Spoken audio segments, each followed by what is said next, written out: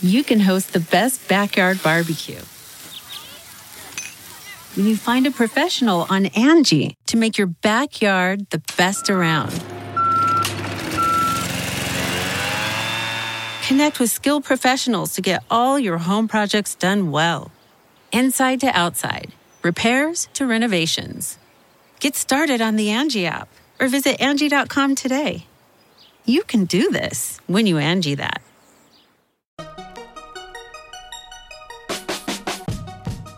Welcome to the Tech Meme Ride Home for Monday, December 17th, 2018. I'm Brian McCullough. Today, Facebook might have gotten all the press, but the Russians really loved Instagram to spread misinformation. More tech real estate moves, the CEO of HQ Trivia passes away, and how to break into somebody's phone with a 3D printed head. Here's what you missed today in the world of tech. A report prepared for the U.S. Senate has leaked out. The report is analyzing the Russian disinformation campaign around the 2016 election, and it looked at millions of posts on YouTube, Instagram, Tumblr, Pinterest, not just on Facebook, which I'm sure you expected to be the primary focus. But actually, and this is what I found interesting in the report, apparently Instagram turned out to be the biggest disinformation channel the Russians used, dwarfing all other social networks, including Facebook, in terms of the number of posts and engagements with the posts. So perhaps we've been focusing on the wrong platform? Quoting from Bloomberg, Instagram was a significant front in the IRA's influence operation, something that Facebook executives appear to have avoided mentioning in congressional testimony, the report says. IRA activity shifted there after the media began to write about Russian activity on Twitter and Facebook. Our assessment is that Instagram is likely to be a key battleground on an ongoing basis, end quote. There were 187 million interactions with Instagram content, compared with 77 million on Facebook and 73 million on Twitter, according to a data set of posts between 2015 and 2018, analyzed by New Knowledge, Columbia University, and Canfield Research, end quote. So the IRA that they're talking about in the piece is the Russian Internet Research Agency, the so-called troll farm that was largely behind the 2016 election campaign. Quoting again from Bloomberg, the fact that Instagram outperformed Facebook for the IRA could be an indicator of the platform being more ideal for mimetic warfare, changing people's minds using viral memes, the researchers said. Instagram is organized by interest and hashtags and is based on photos and videos more than text. It could also mean the IRA used click farms to boost their numbers. Facebook has given Instagram only passing mention in its disclosures about Russian activity on its platform. At the company's first congressional testimony on Russian influence last November, it didn't include Instagram in its count of how many Americans were reached by Russian content until specifically asked, end quote. Also, I want to note these paragraphs from the Washington Post, quote, Facebook, for example, provided the Senate with copies of posts from 81 Facebook pages and information on 76 accounts used to purchase ads. But it did not share posts from other user accounts run by the IRA, the report says. Twitter, meanwhile, has made it challenging for outside researchers to collect and analyze data on its platform through its public feed, the researchers said. Google submitted information in an especially difficult way for the researchers to handle, providing content such as YouTube videos, but not the related data that would have allowed a full analysis. The YouTube information was so hard for the researchers to study, they wrote, that they instead tracked the links to its videos from other sites in hopes of better understanding YouTube's role in the Russian effort, end quote. So everyone be aware. They are, all of them, all of the big tech platforms implicated in this Russian disinformation campaign, they are all still dragging their feet on this and hoping that this problem just somehow goes away, I guess.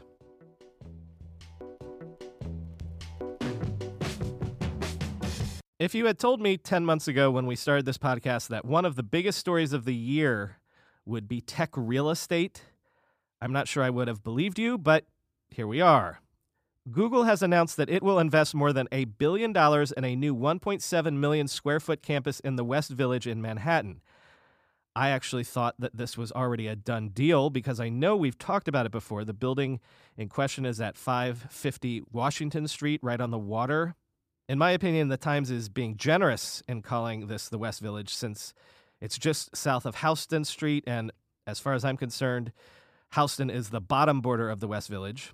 I technically say that this new building will be in what the Men in Blazers podcast calls the crap part of Soho. There is a ton of office space in this neighborhood. It's sometimes called Hudson Square. TED headquarters are there. Actually, the Men in Blazers podcast records there too. Anyway, Google intends to use this new building to double its New York-based workforce to more than 14,000 over the next decade. Google already has nearly 7 million square feet of owned or leased office space here in the city, which is already enough for 46,000 total employees. And of course, there is this angle, quoting from the Wall Street Journal, "The expansion puts Google's ambitions for the city on par with tech rival Amazon.com, which recently selected New York as one of its 2 East Coast locations for major satellite offices expected to employ 25,000 new workers each by 2028. Unlike Amazon, which pitted cities against each other in a contest for favorable tax breaks and incentives, Google has favored a quieter approach to expansion, saying it hasn't pursued incentives from New York," end quote. So a couple of things here.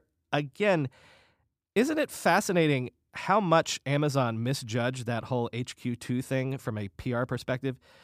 It's actually opened up a lane for other tech behemoths to take some pot shots at them and look like good corporate citizens in comparison. But second, as a member of the New York City tech community in good standing for the better part of 2 decades, tech has always been strong in New York, going back to the dot-com days, to the so-called Silicon Alley. And of course, plenty of Web 2.0 companies have flowered here, especially in Brooklyn. But we in New York have always had the sense that we were very much a tech second city. I wonder if we'll be able to say that 10 years from now. I've joked on this podcast and to friends about taking in refugees from San Francisco and Silicon Valley, but that's kind of not a joke anymore, is it?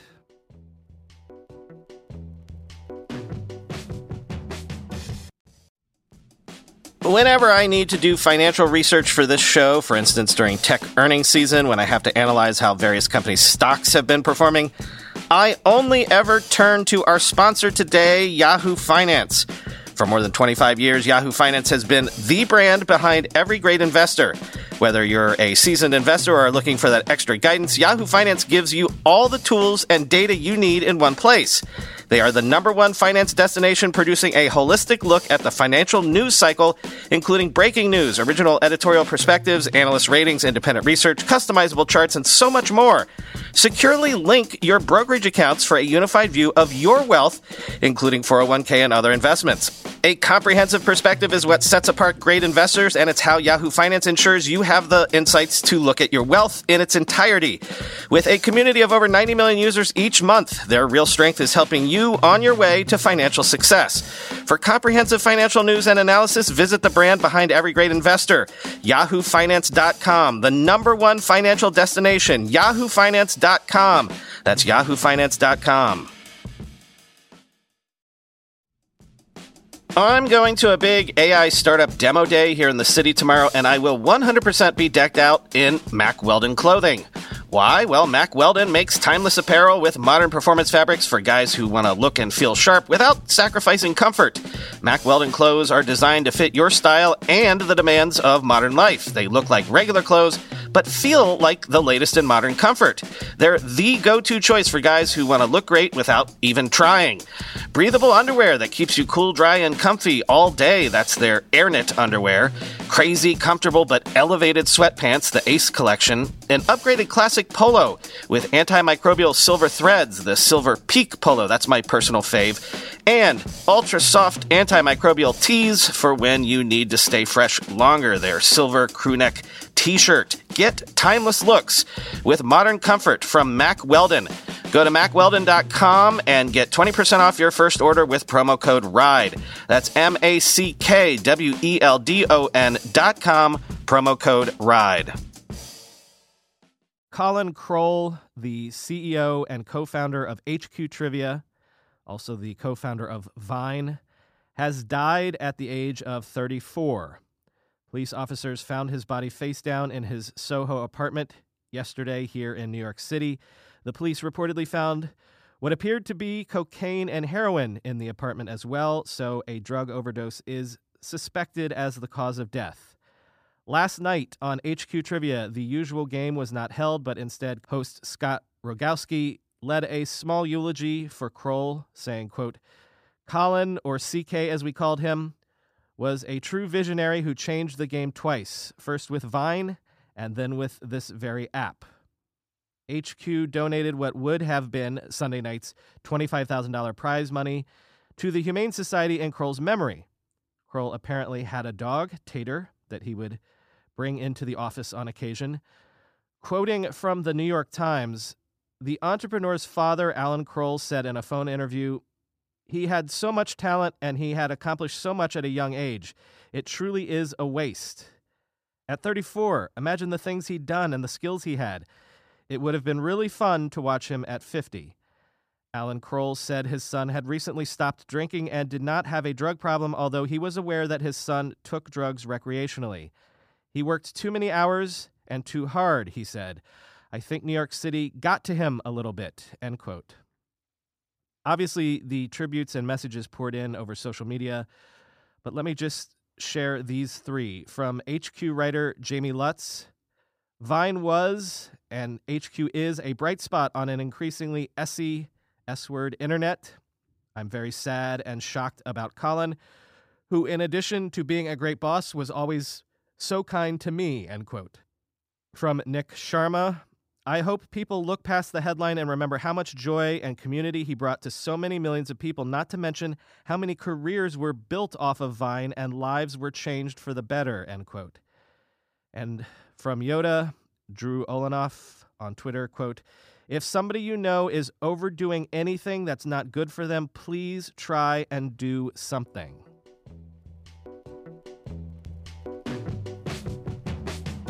Another story that's been interesting to follow all year has been the back and forth arms race between law enforcement and facial recognition tech that is increasingly being used to unlock and lock phones. Well, the race goes on because Forbes recently did a test that showed that certain Android phones that use Face ID to unlock, including the LG G7 ThinQ, OnePlus 6, and the Samsung Galaxy S9 and Note 8, can be unlocked via facial recognition using 3D printed heads. That's right, 3D printed head models. Quote, "The head was printed at Backface in Birmingham, United Kingdom, where I was ushered into a dome-like studio containing 50 cameras. Together, they combine to take a single shot that makes up a full 3D image. That image is then loaded up in editing software where any errors can be ironed out. I, for instance, had a missing piece of nose. Backface then constructs the model with a 3D printer that builds up layers of a British gypsum powder. Some final touch-ups and colorings are added, and the life-size head is ready within a few days, all for just over £300. You're then the proud owner of an uncanny, almost spectral version of your own visage," end quote. The Forbes staff showed the fake head to all of the Android phones and were successfully able to unlock them. Notably, the fake heads did not fool the iPhone X or Microsoft's new Windows Hello facial recognition feature. So anyone concerned about their phone's security experts only recommend using Face ID as a secondary feature. The best way to lock down any device remains a strong alphanumeric passcode.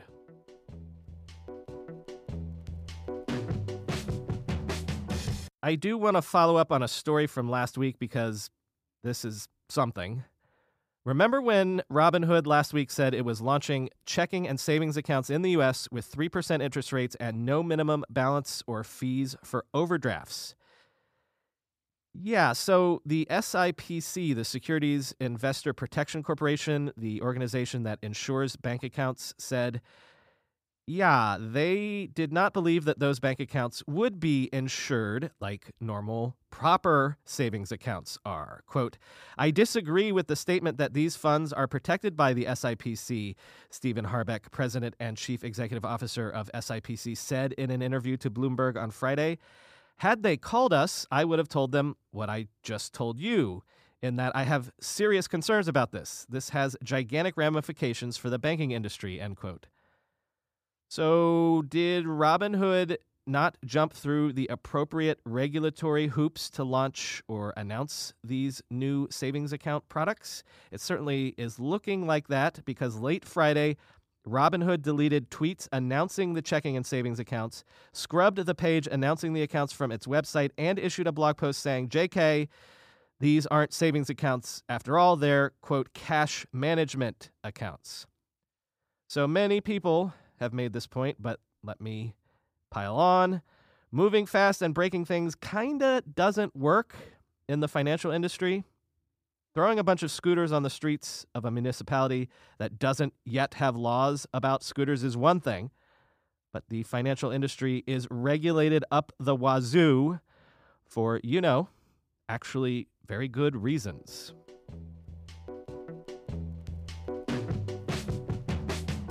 Finally today, in news that will make sure those rumors of Apple building or at least designing its own automobile don't die, Apple has apparently hired Andrew Kim away from Tesla, where Kim was a senior designer.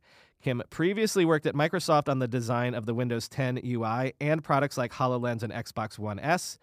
At Tesla, he contributed to the design of the Models 3, S, X, and Y.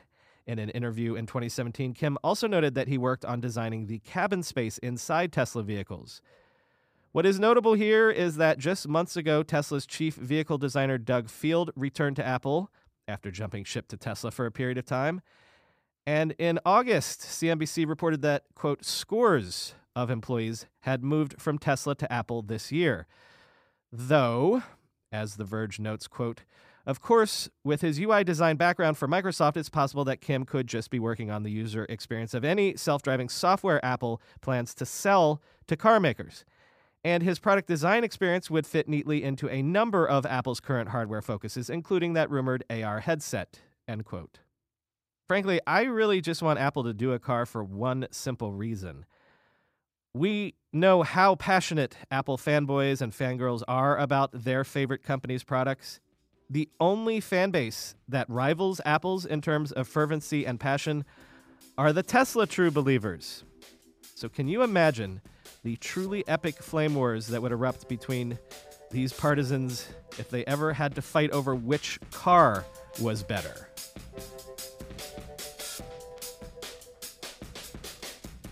So the trip to Boston on Friday was successful-ish. I did a radio hit on Saturday, which was the main reason for the trip. But as for the book signings, somehow none of the bookstores knew I was coming, apparently. So while I did sign all the books after they found them and brought them out from the back, it was all very ad hoc. But it was also super fun. 6 listeners to this podcast showed up at the last bookstore in downtown Boston, and we all retired to a pub around the corner for some beers and a quick bite to eat. It was lovely to meet all of you. Jock, Jameson, there were others. Feel free to get in touch if you want me to say your names as well. It was so great to talk to all of you, to find out what you were up to, learn about various corners of the tech universe that sometimes I'm not even aware of. And as I told everyone at the end of the night, it really actually helps me to see actual faces in real life. Some days, I just kind of put this podcast out into the void. So it actually helps me to know that I'm speaking to real people. I can imagine I'm speaking to all of you directly. I can imagine all of your faces now. Helps me frame what I say. Oh, and speaking of putting a face to a voice, my talk at Google recently posted on the Talks at Google YouTube page. If you want to actually see me speak about tech stuff, check out the video. Link is in the show notes. So we spoke about Google and NYC on the show today. My thanks to Google and NYC for hosting my talk about the book and the last 25 years of tech history. And of course, thanks to the Ride Home listeners who also came out to that as well. Maybe in the new year, we should do a New York-based listener meetup. We'll wait until the weather is nicer, I suppose, though. Talk to y'all tomorrow.